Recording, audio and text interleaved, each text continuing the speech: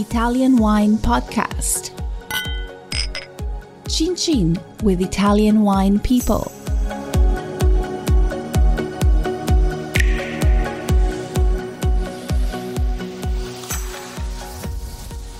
Welcome to this special Everybody Needs a Bit of Scienza edition of the Italian Wine Podcast. Here's the premise. Vinitaly International Academy community members send us their questions for VIA Chief Scientist Professor Attilio Scienza. We record his answers, and Stevie Kim tries to keep him in line. Sometimes it works.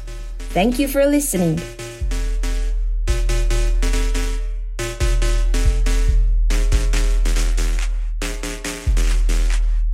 Hey everybody, welcome to Everybody Needs a Bit of Scienza. I'm here with il professore Attilio Scienza, the Flushman. Hai raffreddore? Un po' d'allergia. Allergica a chi? A Jacob? No. Di la verità. Ai pollini. Okay. La primavera. Non è che ti manca, ma Giulia. No, i pollini della primavera, questa nuova energia, questi ormoni. Ma sei stanno... contento che ti abbiamo dato un Jacob e un Jacopo? Due per il prezzo di uno. Mia, due per uno. Beh, insomma, Jacopo e Jacob. Hai capito? Qua me... arrivano sempre in due Giulia, due Silvia. Io non riesco mai a distinguerli poi. Sì, lo so, lo stesso. Io, Ma ti ricordi delle belle ragazze però? Sì, è un vecchio ricordo, è un ricordo della mia gioventù. Okay, però, allora prendiamo un call. Today we're going to take a call from Patti Robinson from Lira Wines of Los Angeles. Holy smoke. I thought Patti was, I didn't even know Patti was changed her job apparently, because I thought she was still with Felix, but now with Lira Wine, and that's another story altogether of Christian Valbuzzuolo, questo fiorentino che conosco. Okay, so the question is, it's short, nice and short. With the climate getting warmer and the emergence of herba mate becoming more prevalent in Lombardia, do you see the grape becoming a major varietal in Franciacorta? La domanda è, te lo leggo anche in italiano. Grazie. Ok, perché con i cambiamenti climatici è l'herba mate che diventa sempre più importante in Lombardia. Pensi che questo vitigno potrebbe mai diventare tra quelli principali usati per la produzione di Franciacorta? Come sempre un ringraziamento al nostro... Sì. al nostro padre Monti. Bellissimo questo. Sì, abbiamo dimenticato Monti.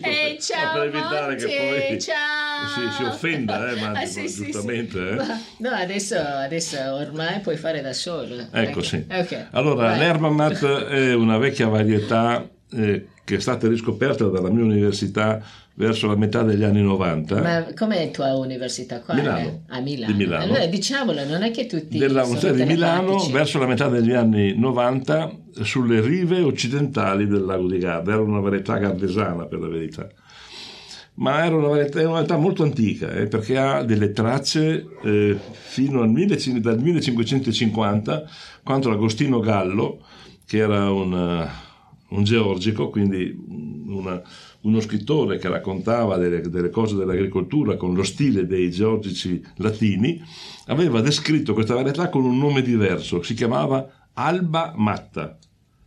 Cosa vuol dire? Alba matta, non ha un significato preciso, nel senso che uno potrebbe dire la formazione di alba in erba è anche consentito a livello semantico.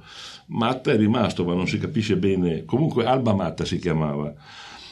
È un vitigno molto tardivo ed è stato per questo che per molto tempo nel passato non è stato coltivato. Con il cambio climatico le cose sono cambiate. Questo vitigno è diventato molto importante perché è un vitigno che conserva molto bene l'acidità e quindi si adatta molto bene al taglio con i vitigni aromatici come lo Chardonnay, perché porta struttura, porta acidità, ma comunque non si può pensare che nel tempo questo vitigno sostituirà lo Chardonnay. Cioè l'eleganza di un Franciacorta è, direi, sostanzialmente legata allo Chardonnay e un po' al Pinot Nero. Questo può dare una mano a questo vitigno nell'integrare l'acidità dello Chardonnay nelle annate più calde e nelle posizioni direi dove quest'uva matura troppo rapidamente. Sì, quindi questa è una domanda un po' particolare, perché chi è che lo sa di erba mate? No, Ma quasi lo hanno inserito ufficialmente nel disciplinare. Sì, ma da quando questo? Da pochi anni, un paio d'anni. Sì. Ma com'è che si scopre un vitigno? Cosa vuol dire? Scoprire un vitigno? Sì, cosa vuol dire dal punto di vista legale? Anche andare nei vigneti più vecchi e vedere qual è la composizione varietale di questi vigneti. Nel passato non esistevano vigneti monovarietali. Nella tradizione, per esempio, del lago di Garda, anche adesso il lago di Garda bianco o rosso è fatto con molte varietà. C'è dentro il Groppello, c'è il Sangiovese, c'è il Marzemino, ci sono tante varietà. E in questi vigneti molto vecchi ogni tanto si trovano delle varietà che sono sconosciute, apparentemente sconosciute. Allora si guarda queste varietà, la si guarda nell'espressione produttiva, nella qualità dell'uva, del vino, e poi il legno di questo materiale, di queste viti, viene trasformato in barbatelle, lo si mette in una collezione, in una raccolta, e si segue in modo molto più definito e in modo più preciso il valore di questo vitigno, facendo anche vino, assaggiandolo e così via. Questi vitigni di solito vengono iscritti in un registro delle varietà. Quel famoso disciplinare? No. Il registro delle vite. Viene iscritti in un registro delle varietà autorizzate in Italia. Noi ne abbiamo circa 500 di questi vitigni in Italia. 600 forse. 580, ma comunque più o meno, dai, adesso i numeri poi sono ballanti. Sì. Ma abbiamo più di 1000 di questi vitigni che non sono iscritti e sono nelle collezioni. Quindi 1000 più 600 o 1000 più 600? Quindi 1600. Sì. Questi 1000 però sono quello che noi possiamo definire un materiale residuale, una specie di reliquia.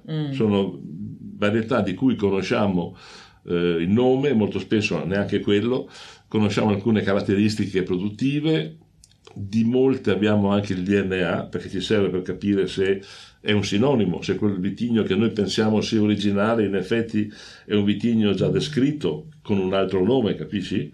Però è un materiale che deve essere riscoperto. Allora l'erba mate è stato raccolto dalla Università di Milano, è stato messo in una collezione a Brescia, abbiamo una bella collezione di varietà bresciane, ce ne sono moltissime varietà che non sono coltivate nel bresciano. E naturalmente, oltretutto è la bandiera di bresciani. Sì, è la brescianità.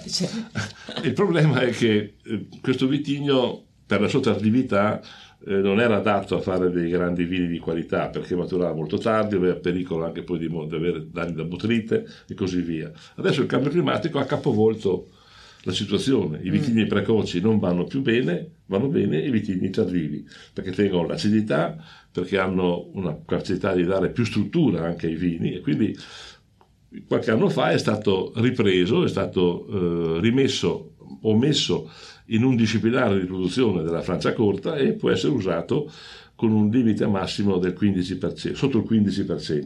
Sì, quindi questa è un po' tutto sommato la domanda che ha fatto Patti Robinson di Los Angeles. Ma non potrebbe mai diventare il vitigno principale, deve sempre rimanere un vitigno complementare. Sì. Okay, Patti, you got that? Okay, so if you didn't understand any of that, that's still okay. Jacob is your man. He will take care of you. So that's it for now. Thank you for having listened to the Everybody Needs a Bit of Scienza of Italian Wine podcast. We'll see how this will... Oh, ciao. Okay. All right. Okay, goodbye. Finish. Goodbye. Ciao. Finish. Facebook, Instagram. Ciao.